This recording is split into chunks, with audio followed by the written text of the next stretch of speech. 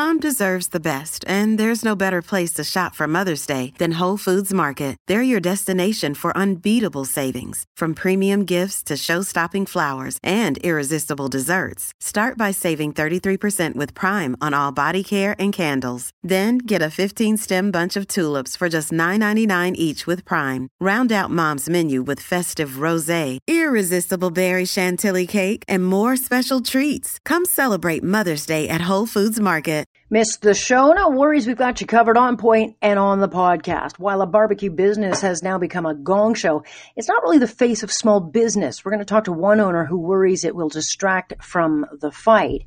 What is the real story behind vaccines? We talked to the man who warned months ago that the Trudeau government waited too long, and may account to why we're getting so many different answers on when it will arrive here. Care gone wrong, we get into the latest installment of how COVID is spreading through LTC, long-term care. I mean, did we learn nothing from the first time around? Plus, where do you even look when looking for long-term care? If not long waiting lists you'll be confronted with, it's also the sticker shock of how expensive private care is. So let's get talking.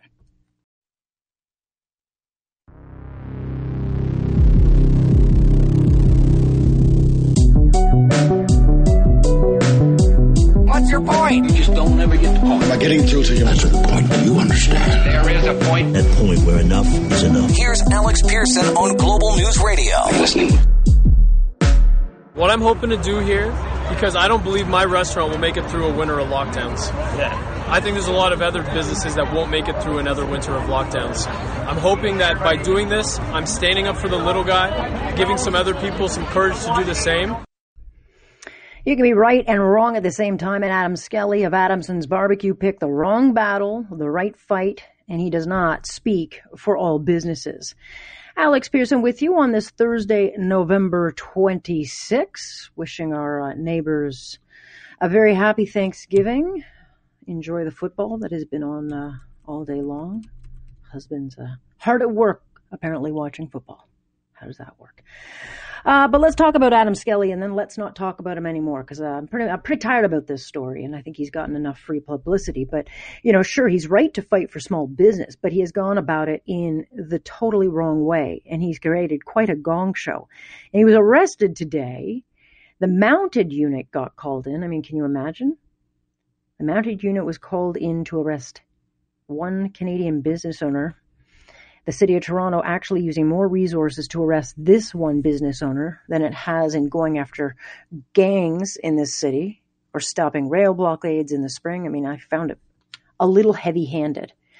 And it didn't need to go this far, but it's clear. City officials wanted to make an example of this guy because he ended up making them look pretty inept, trying to figure out how to do their own job. And as often happens, then they go very heavy once they figure it out. But Skelly may have wanted to help small business, but he's done far more damage to businesses, not to mention his own, which he seems determined to drive into the ground. And so people now apparently see him as the face of small business. Well, he's not. He doesn't speak for them.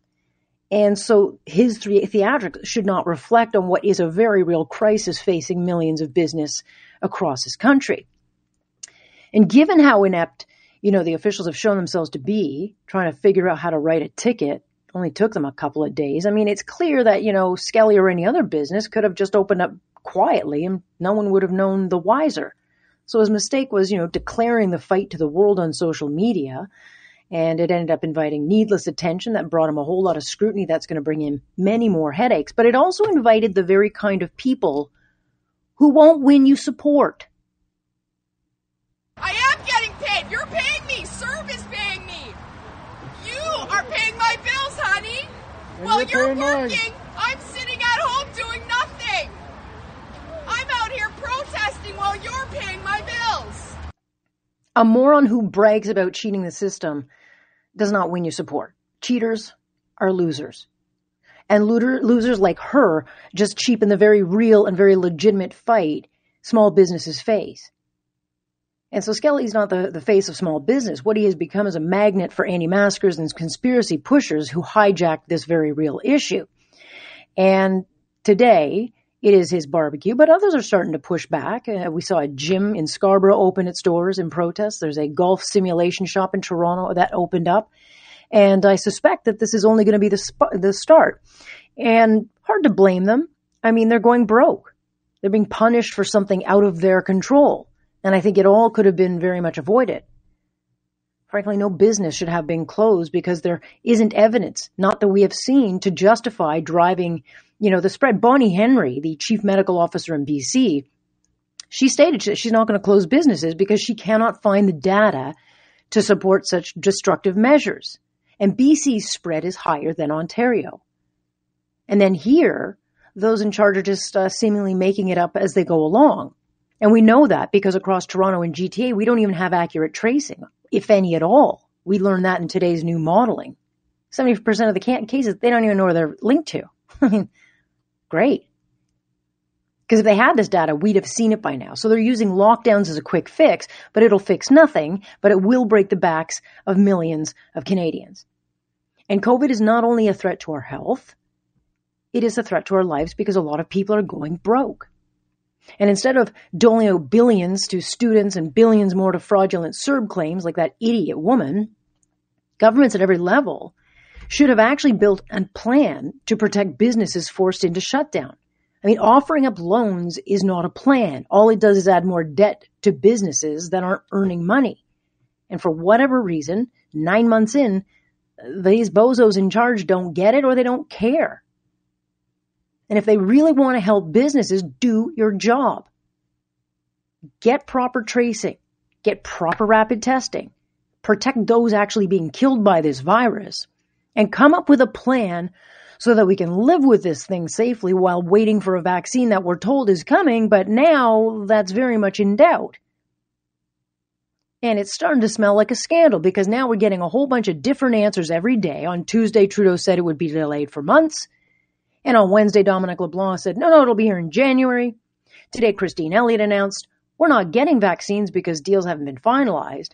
And now the health minister is calling anyone who questions vaccine arrivals conspiracy pushers. Mr. Speaker, do you know what will help save Canadians' lives? If the member opposite and the leader of the opposition stop their members from sharing fake and dangerous news like the member from Lethbridge, the member from Carleton will stay focused on saving lives of Canadians instead of spreading conspiracy theories. And in fact, the member from Carleton Nose Hill is focused on keeping us together rather than pitting us apart because you know what the virus thrives on, Mr. Speaker? It thrives on us working at opposite ends. We need to work together. We need to stay together. We need to support provinces, territories, and indeed Canadians. And that's exactly what this government has done since day one. So you ask to work together, but then you name call and insult when you're just asked for a basic question, like when are vaccines arriving? Come on, give me a break. These guys need to get their crap together because Trudeau may have gotten away with SNC, blackface, even we, and every other scandal. But these talking points on vaccine do not fly. And if they're playing games or lying about vaccine access, then that's not just dirty politics. I mean, they're playing with Canadian lives.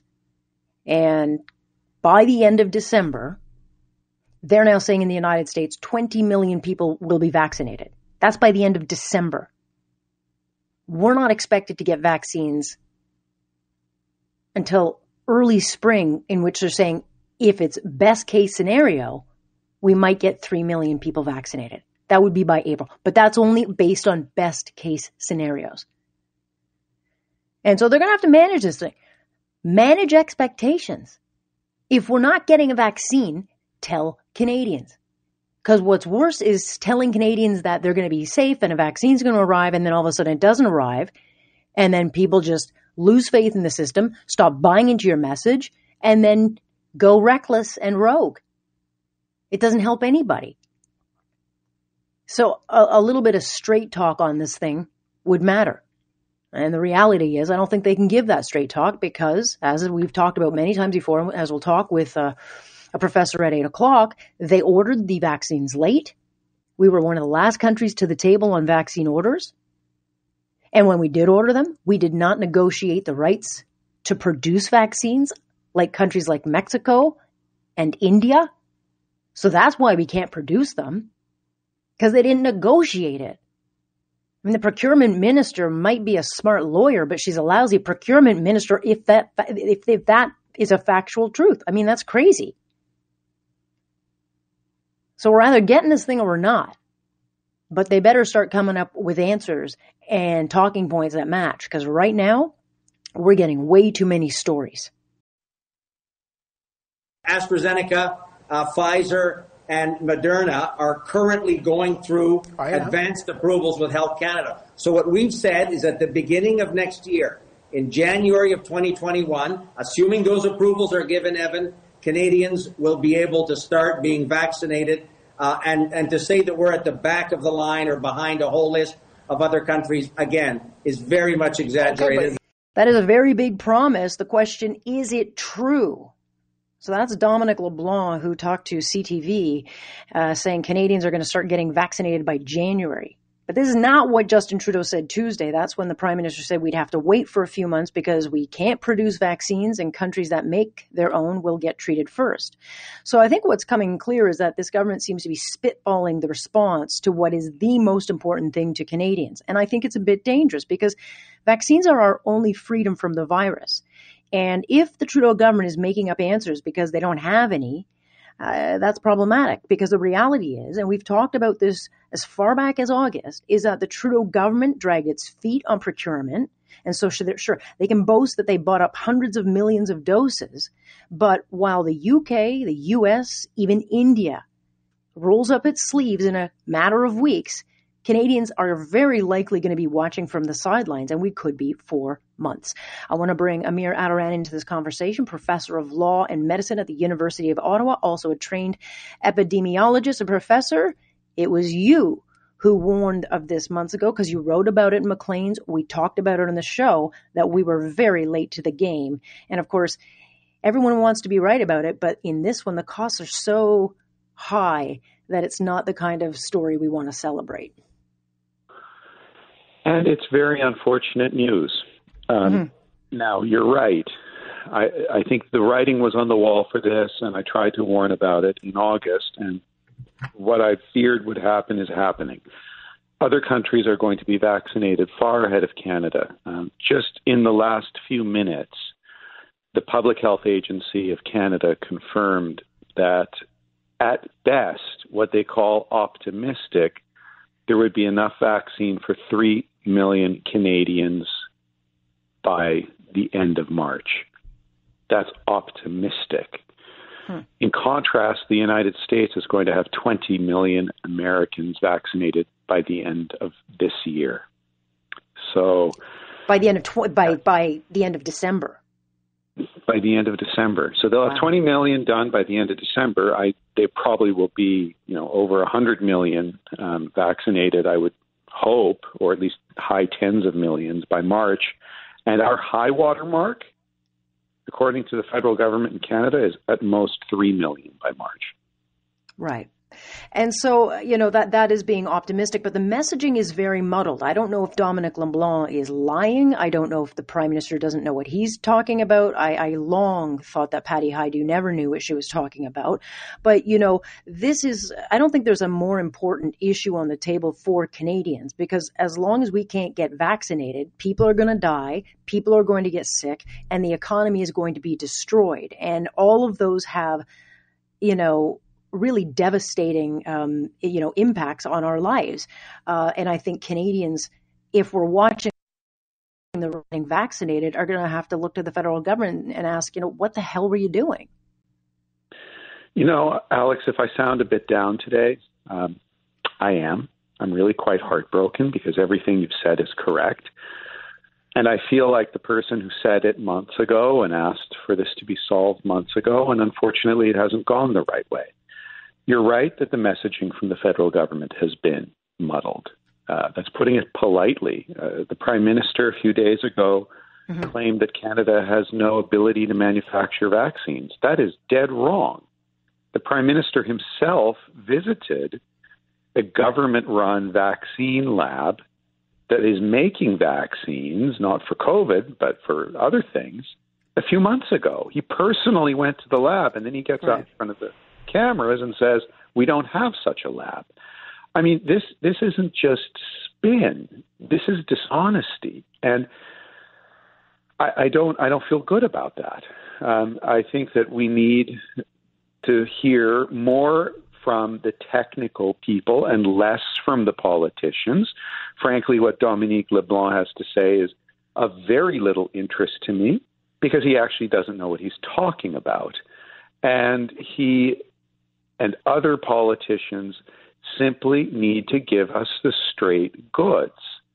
How many of us do they anticipate being vaccinated by when? And that is a message actually best delivered by the technical people, not by the politicians themselves. I mean, if you at least manage expectations, even just for mental health well-being, I think people could at least get their head around it because it's almost torture to say, well, it's any minute, and then it's not for another, year. And we may have signed all these contracts, which is terrific. But as I understand, the contracts we signed did not even get licensing rights to manufacture, which begs the question, why wouldn't they get those licensing rights so that we could produce the vaccines?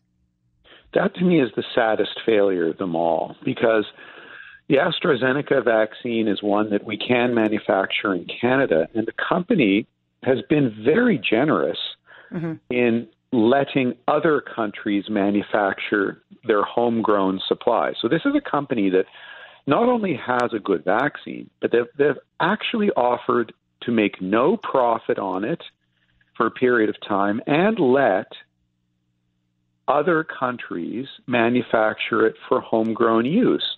Australia has a license from AstraZeneca. They're making it themselves. Japan does. India does. Brazil does.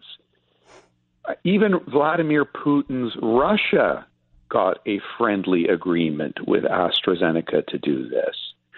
We could have done it too, and we didn't. Can you believe it? We've fallen behind Brazil and India and Russia in doing this. It's a shame. Well, it's more than a shame. It's incompetence. And the procurement minister may be a very smart lawyer, but she's clearly not versed in procurement. And the bottom line is we've got a bunch of provinces now. We've got Christine Elliott, a number of other premiers coming out and saying, well, we've been told by the federal government that we are going to get certain stocks by certain times. And now you've got this kind of war of words between the federal government saying, well, we never said that. Well, clearly someone said something to somebody, and caught in the middle are Canadians. And that's a good point at which to say something about the provinces. They are not ready for this either. And I can tell you right now, we're going to see bottlenecks and disasters in how the provinces administer vaccines when they come available. In the United States, all 50 states have a concrete public vaccination plan, and the federal government has a national vaccination strategy. This is all public.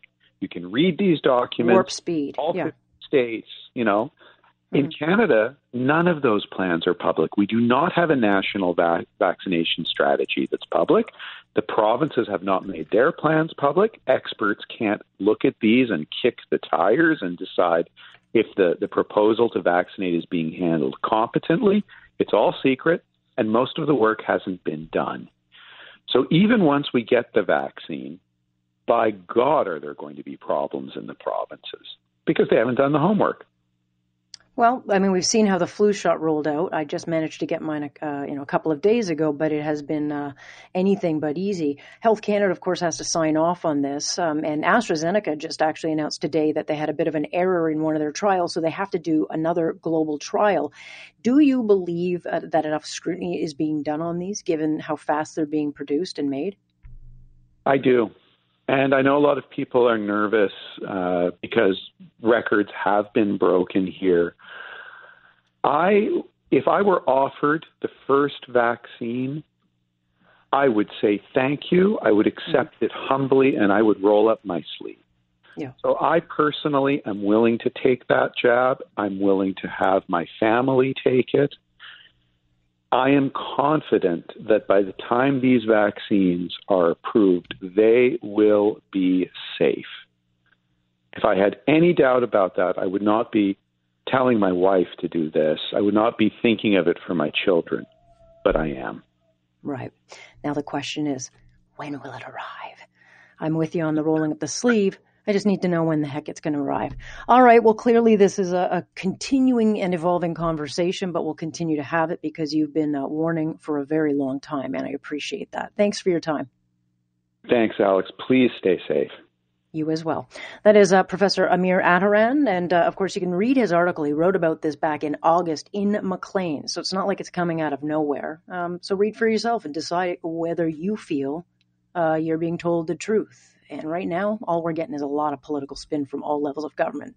If you miss the show, of course, you can download the podcast. Go to 640 Toronto, search On Point. That's where we download all the good stuff. This will be on it. And when we come back, we'll get into our counterpoint, brought to you by our good friends over at Pizzaville. Round one coming up next here on Point. I'm Alex Pearson. This is Global News Radio. Hey, it's Ryan Reynolds, and I'm here with Keith, co-star of my upcoming film, If, only in theaters May 17th. Do you want to tell people the big news? All right, I'll do it. Sign up now and you'll get unlimited for $15 a month and 6 months of Paramount Plus Essential Plan on us. MintMobile.com/switch. Upfront payment of $45 equivalent to $15 per month. Unlimited over 40 gigabytes per month. Face lower speeds. Videos at 480p. Active Mint customers by 531.24 get 6 months of Paramount Plus Essential Plan. Auto renews after 6 months. Offer ends May 31st, 2024. Separate Paramount Plus registration required. Terms and conditions apply if rated PG. Good to have you here on this Thursday. You know, Adam Skelly may be getting all the attention right now, but he is not the face, nor do I think does he speak for small businesses across the GTA. And these are businesses not just fighting for their survival. This second shutdown follows months of slowed business, really cumbersome restrictions, and a lot of instability for businesses. So for many of them, this is going to be a final nail for thousands of businesses across this country. And if something doesn't give, the Canadian Federation of Independent Business now projects mass layoffs coming in a matter of weeks. And, you know, we always hear this saying, essential business. Well, who are these experts to question who and what is essential? Anyone who owns a business or creates jobs is essential. And anyone who has a job is essential to our economy. So why are we belittling and cheapening the word essential when all of these people are essential?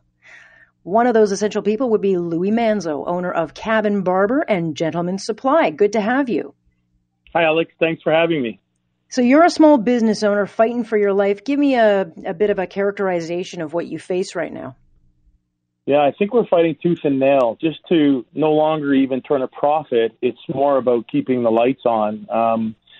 And at least having a place for our staff to return to once they're allowed to come back to work, because that's the biggest challenge for us now. And where my interest is to make sure that my staff are safe, my community's safe, that we're able to actually keep the lights on.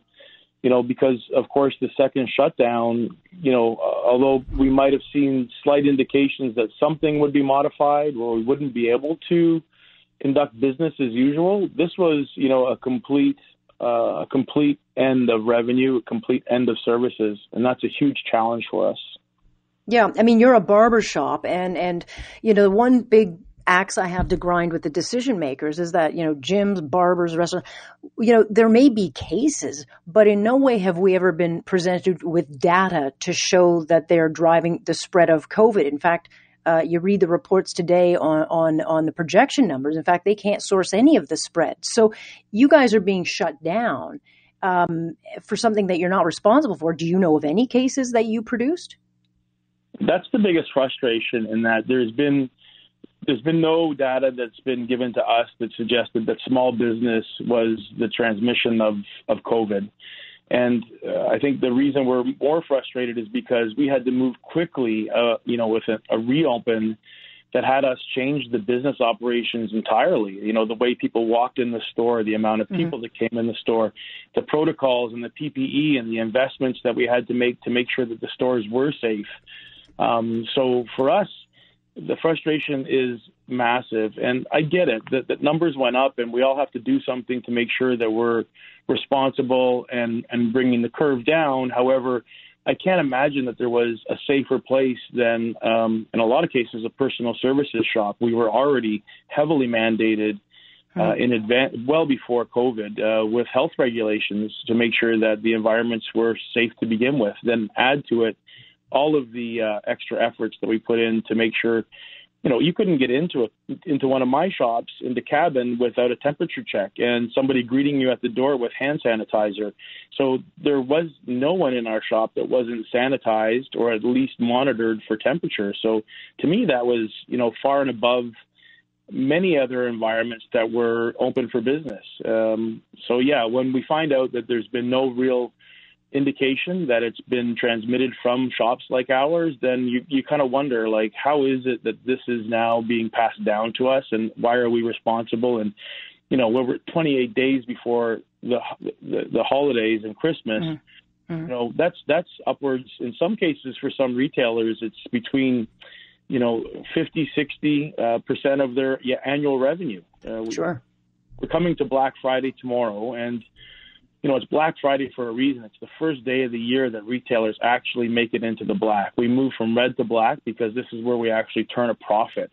And like I said earlier, we no longer have our sights set on profit. As a matter of fact, we just have our sights set on staying alive. And that's not clear right now as to what the outcome is going to be. And so when you see a business like Adam's Barbecue or, this guy staying open, defying the lockdown, do you understand that, or do you think that muddies the waters? Well, I'm not in a position to judge anybody. And I think we're all in some form or fashion becoming unraveled. And everybody's got their own tolerance or threshold for pain. So I think that it does muddy the waters in that, it likely was a great PR move and a stand for small business. However, I think that you add to it the divide that happened as a result of that action. Some people are using it as a platform for anti-mask and anti-vaccine. Some people are using it to push back on media. And I think really there was an opportunity there if, in fact, there needed to be a stand for somebody to come to the table and say, I'm standing up for small business. I'm willing to take the hit. I need to be open. And that's where I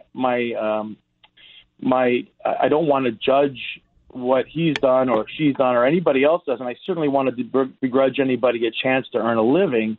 But I'd rather on my side stay in solidarity with my brothers and sisters that own shops like ours or small businesses that are in Main Street, and recognize that, like, we're all in this together. I'm just fortunate that we were able to move quickly and move online and have products to sell online. It's incredibly difficult to sell a haircut online or a beard trim or a shave. Mm-hmm. So I'm worried about my staff. I'm worried about the fact that they're not employed right now. And this is going to be really hard hitting for them, as much as for them as it is for us as a business. I'm just trying to make sure that they have a place to come back to when we do come back. Yeah, and we're supposed to get some kind of financial update on Monday at the federal level. And as I understand, there should be some targeted help for, certain sectors. And my issue is that I don't think any businesses should be shut down. And if they had to be shut down, then it is the responsibility of the federal government or provincial government to make sure that businesses are made whole. It's not enough, I don't think, to give a business a loan, because all that does is create more debt. And so if there's not more help in Monday's announcement, and I say that, by the way, as a fiscal conservative, but I'm looking at the bigger picture, that if there's no more help, we're not going to have any businesses left. Without help, can you hang on? Without a question, no. There's no chance. Because right now, the current relief programs that are in place just aren't enough. They're not. It's not enough to be able to give us loans and say that they're interest free and there's a portion of it that's forgivable. Because at some point, the piper is going to come collecting, and we won't be in a position to be able to repay those loans. And add to it that for the times when we were reopening, the minute that happens, the landlords are there with their hands out saying, relief is over, it's time to pay the price. And just because you're open doesn't mean you're doing business. Consider that it took a very long time for people to come back into the idea that it's okay to shop, it's okay to be in the chair, it's okay to get a haircut, but they weren't coming back in the numbers that we saw before COVID. They weren't coming back to the businesses that we created. And it took a long time. It just started to turn the corner where we started seeing regular bookings and the chairs were getting filled and people were feeling comfortable. As a matter of fact, they said that in our environments that they felt most comfortable and safe. And if everybody else was doing what we were doing, then I can't see why we would be, all painted with the same brush. And that for us is an ongoing challenge. I think, to your point, that the funding and the relief needs to be looked at, and to make us whole is really the only answer. If we've been mandated to shut down, we have no options unless you're looking to suffer fines and criticisms, and then you do more to create that divide than unify. And quite honestly, a lot of small businesses have no opportunity to move as quickly as they need to now. They don't have websites where they can sell product, or they're in a position where they're personal services and they don't sell product. They sell services. Or you know what? You sell a lot of things when people walk in. You pick up a trinket or someone, you can just push an extra. A lot of the thing about the retail experience is just being in that store. And I think people forget that. It's not as... sometimes you'll buy the hand cream. Oh, and I need a shaver. Oh, and by the way, I'll get a lipstick when all you went in for was maybe a nail clipper, whatever. That's part of the experience, and it's just not available. I love your site. It's cabingoods.ca, so people can still go online and shop and pick up and support local business like that. We'll keep in touch and we'll see how the fight goes, Louis. But I hope for guys like you and businesses like you that you can pull through. I'm grateful for you having us on, Alex. Thanks so much for everything you're doing here. Appreciate it. That is Louis Manzo. He owns Cabin Barber and Gentleman Supply. And I'm not kidding. Go see the website. It's cabingoods.ca. I've already found a couple of things I'm going to pick up. Hopefully my husband's not listening. There's some amazing, it's really super Canadiana, which I love. It's all about Canadian. I love the look of it. So there's an opportunity for you to help local, buy local, and keep someone in business. And it's easy. So cabingoods.ca. When we come back, we'll talk about all of this and more, because boy, there's a lot of talkers today, and we'll do that in Global Talkers next. Stay with us. Alex Pearson on Point. This is Global News Radio. Great to have you here on this Thursday. And the spread of COVID-19 in long-term care homes was rampant in the first wave, accounted for the lion's shares of death. And now we're in the second wave. And again, the virus is spreading quickly and just as deadly. In this part of Care Gone Wrong, we dive into how to stop the spread.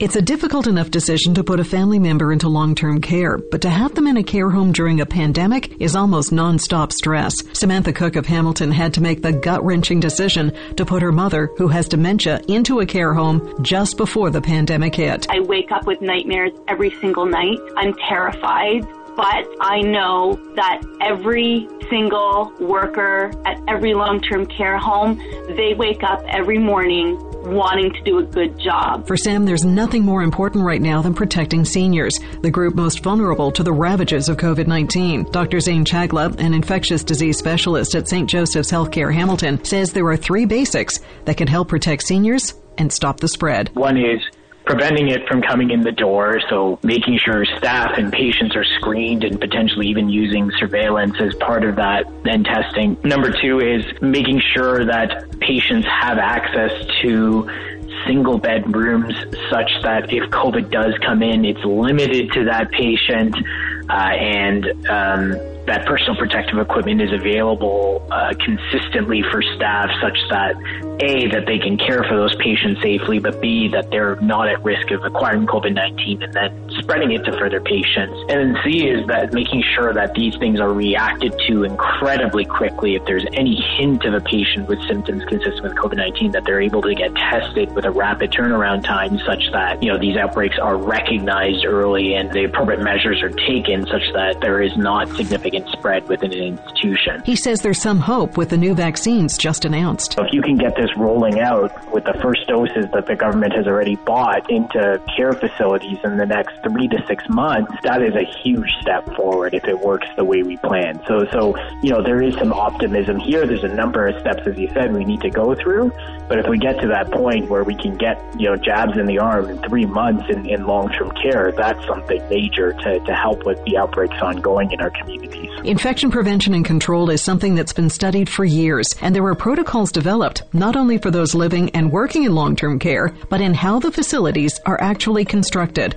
Barbara Shea is an infection control professional at Mount Sinai Hospital in Toronto and a healthcare facility design consultant. She says infection prevention and control has to be a basic when considering any kind of new construction. The design of infection control into the building is key, and it's key in more areas than just ventilation. It's key into the finishes and surfaces. It's key in terms of number of private rooms or single rooms and one bathroom per person. Now, in long-term care, the standard isn't for one bathroom per resident, but if you wanted some way to improve, it would be to have everybody to have their own bathroom, obviously, right? But that's not always possible under the current circumstances. She adds there's a scale for infection prevention and control. The most effective way of protecting somebody is to eliminate a hazard. So to physically remove the hazard. Substitution is the next place. If you can't, remove it, then you replace it with something maybe that's better. But the third piece down is engineering, which is, you isolate people from the hazard. That means, you build things like airborne isolation rooms for diseases that are transmitted by airborne route, like chickenpox and tuberculosis, for example. And then the next step down is administrative control. So we create policies and procedures that tell people how to do things more safely. And then the very bottom of the pyramid is the use of personal protective equipment. So personal protective equipment is always what we do as a last step because we haven't been able to eliminate or substitute or engineer in a safety measure. So that's why this aspect of infection control to me is so fascinating, because we get to build things in that actually protect people in the future. If you think about long-term care homes, people bring their own furniture in. And they need to do that. It's their home. But if we could get people to bring things in that are more able to be cleaned as opposed to, things that aren't able to be cleaned and disinfected, we're protecting people. But it's always that struggle with long-term care home because it is a home, and we need to remember that it's a home. But that's new construction. The Ontario Long-Term Care Association says one of the concerns now is older homes. Donna Duncan is the CEO of the association. Yes, one of those old homes that were built to the standards of the 1970s, where they have 3 and 4 bedrooms and shared washrooms. She says the association has been advocating for change. We've been advocating to ensure that every single home will have infection prevention and control expertise, a dedicated individual to do the surveillance in the home to make sure that everybody is actually doing what they need to from a distancing perspective, following the protocols for hand hygiene and how they wear their personal protective equipment. But even with all of this, the virus, when it gets into a care home, is still spreading quickly. Professor Colin Furness is an infection control epidemiologist at the University of Toronto, and he says a key factor is not only the fragile health of those in long-term care, it's that they're in close contact with a high-risk group, personal support workers. People we could characterize in many cases as being racialized, underpaid, in a risky position with not enough training, not enough personal protective equipment, and residing in communities where COVID is extremely prevalent because of overcrowding, because of poverty, and this is certainly connected to race, and it's connected to immigration status. So you have this very, very unfortunate situation of personal support workers coming from a very dangerous environment and going into an environment where obviously people are very vulnerable. From the perspective of a worker inside a long-term care home, one of the key problems has been the staffing, the use of part-time workers who have to make a living by cobbling together 2 or even 3 jobs. That was cited early in the pandemic as a means of transmission from one care home to another. Global News spoke with a woman we're calling Sally, and we agreed to disguise her voice. This has been a problem for years in the long-term care home, is the short staffing, the pay, the procedures, everything. And it took a global pandemic and the Canadian military to come in and shine light and say, hey, we have a problem. We need to start doing something about this. And nobody really seems to have the answers. And when we come up with answers, it feels like it's falling on deaf ears. And meanwhile, all of the PSWs and all of the nurses and are sitting here saying, this has been a problem for years. This has been a problem for years. She says you can do a lot to change the facilities, but one thing has to be kept in mind, the relationship between those who work and live in long-term care. Really scary seeing a resident worry about what's going to happen and then have them say, honey, are you going to be okay? What about your family? Are you going to be okay? Yes, I promise we'll keep you safe.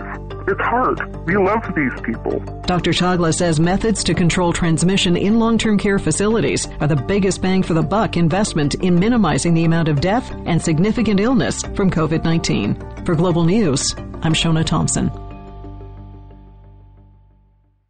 Tomorrow on Care Gone Wrong, sheltering seniors, the iron ring. How do you actually put an iron ring around nursing homes to protect seniors without locking them down and families out? We'll dive into that. So what are your options for long-term care? I mean, a lot of us don't think about it until, of course, confronted with the need. And then once you start looking into it, you're met with long waiting lists or sticker shock over the costs of private care. Where do you even get started? We'll talk about that next. Stay with us here. Alex Pearson on point, and this is Global News Radio. So we've been digging into this issue facing long-term care in our series Care Gone Wrong, and it's not really until you need care or have a loved one who needs to go into care that you learn how hard it is to find good care. And that is, of course, if you can get it, because there are massive wait lists, years long, for government care. And if you're looking into private care, you might want to prepare yourself for how expensive it can be. Francesco Grosso, principal over at Grosso McCarthy Inc., joining us now, and this is a particular expertise of yours, so I'm glad you can join us. Thank you very much, Alex. All right, so obviously long-term care is big in the news because we have seen the dam burst on, I think, something that was coming for a very long time with this pandemic. But certainly I think it raises questions about like how you find the care. And really it wasn't until we were in this with our stepfather that we realized how daunting it is to navigate the system. It is very confusing. Yes, it's confusing, and part of the problem is that the care really isn't accessible. You said in your intro, people can wait a year. I mean, my mother's been on a wait list for 5 years. So, factor it into, that we have 40,000 people on a wait list to go into long-term care. And I might add, Alex, there are people on that wait list who actually own their own home, who have a little bit of a support network around them in terms of family. And what they really need is a proper program that can better enable them to stay at home for longer. And the sad truth is that in the province of Ontario, like in many other provinces, we simply do not have those programs. There is a huge gap. It's the stark choice that you have is you either keep your parent home with absolutely inadequate care, something that wasn't even engineered to deal with the problem of a frail elderly person at home. They're paid in the wrong way. It's organized wrong. Or put them in a long-term care home. That is the stark choice we have, and it should not be that way. No, I mean, in our stepdad's case, he had dementia. We had no choice but to get him into a home because he was harming himself and he was becoming a harm to others. And so, like your mom, went on a waiting list. And then because they couldn't find anything for him, he ended up in some shelter for refugees, which wasn't at all equipped to deal with dementia patients. And not to any fault of the frontline workers, but he didn't get the proper care he needed. But this is the stark reality facing people who might think that the care is there, and it is not. And it is not. And to your point, even though your stepfather may be, obviously one of the people who really does need to get into some kind of institutional care, you have to understand that a lot of the spaces are also being taken up by people who may not have needed to be there. So the point is we have to have, to benefit everybody, we have to have more tools in our toolbox to be able to provide programs to keep people out of long-term care for longer. That will help not just those people, but also people like your stepfather who actually do need institutional care. Right. And so if you're looking for, obviously home care, it would be the most ideal for everybody. And it is actually cheaper than it is putting someone in one of these warehouses, which is how I kind of look at long-term care, because that is what we're doing. We're warehousing people. So ideally you would want to keep them in long-term care. But just to touch on the private care side, I mean, private care is lovely, but it's like $5,000 to $15,000. It's very expensive, and that's monthly. Yeah, well, it is. But I mean, to say, if you don't have a choice, you have a home that you can sell, hopefully you're in an area where the home will sell for a lot, that you can afford that. And you're absolutely right. A lot of people can't. Now, do understand that long-term care under the public system, is also, you do have to pay. Now, it's much less. Yeah. And obviously, if you're below a certain threshold, there are subsidies, et cetera. About $2,000 a month, which is a lot better. And for those who couldn't afford it at all, there are subsidies. But once again, you said it's. I don't even know what is actually cheaper in the sense of this. I'm not sure that if we provided home care the way we should be providing it to certain people, that it's actually going to come in at a huge cost savings. It will obviously be a cost savings in terms of having to build beds because the person already has a home. And it will definitely shore up the time that it would take to build those beds, because that's the other thing, is everything they announced today in terms of long-term care and, we're going to get more beds and all these announcements, they are not going to be online for a very long time.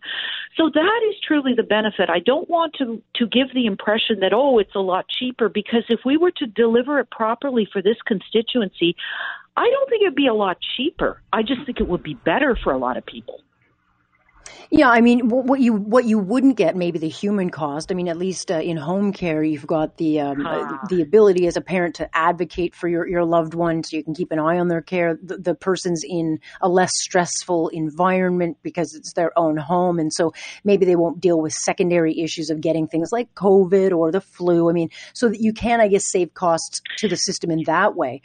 So there are definite upsides to it, and I'm praying to God they get it before I get to the need of this. Yeah, and I'll say this. You're absolutely right. That is a huge cost savings there. We did actually some studies, and we took a look at, I know that the University of Waterloo and John Hurdy's was doing some work on this. And basically what they found, that it's incredible how much lower the incident of infections, staph infections on COVID are amongst home care other than any other, compared to any other setting. It's staggering. I mean, it is so much safer.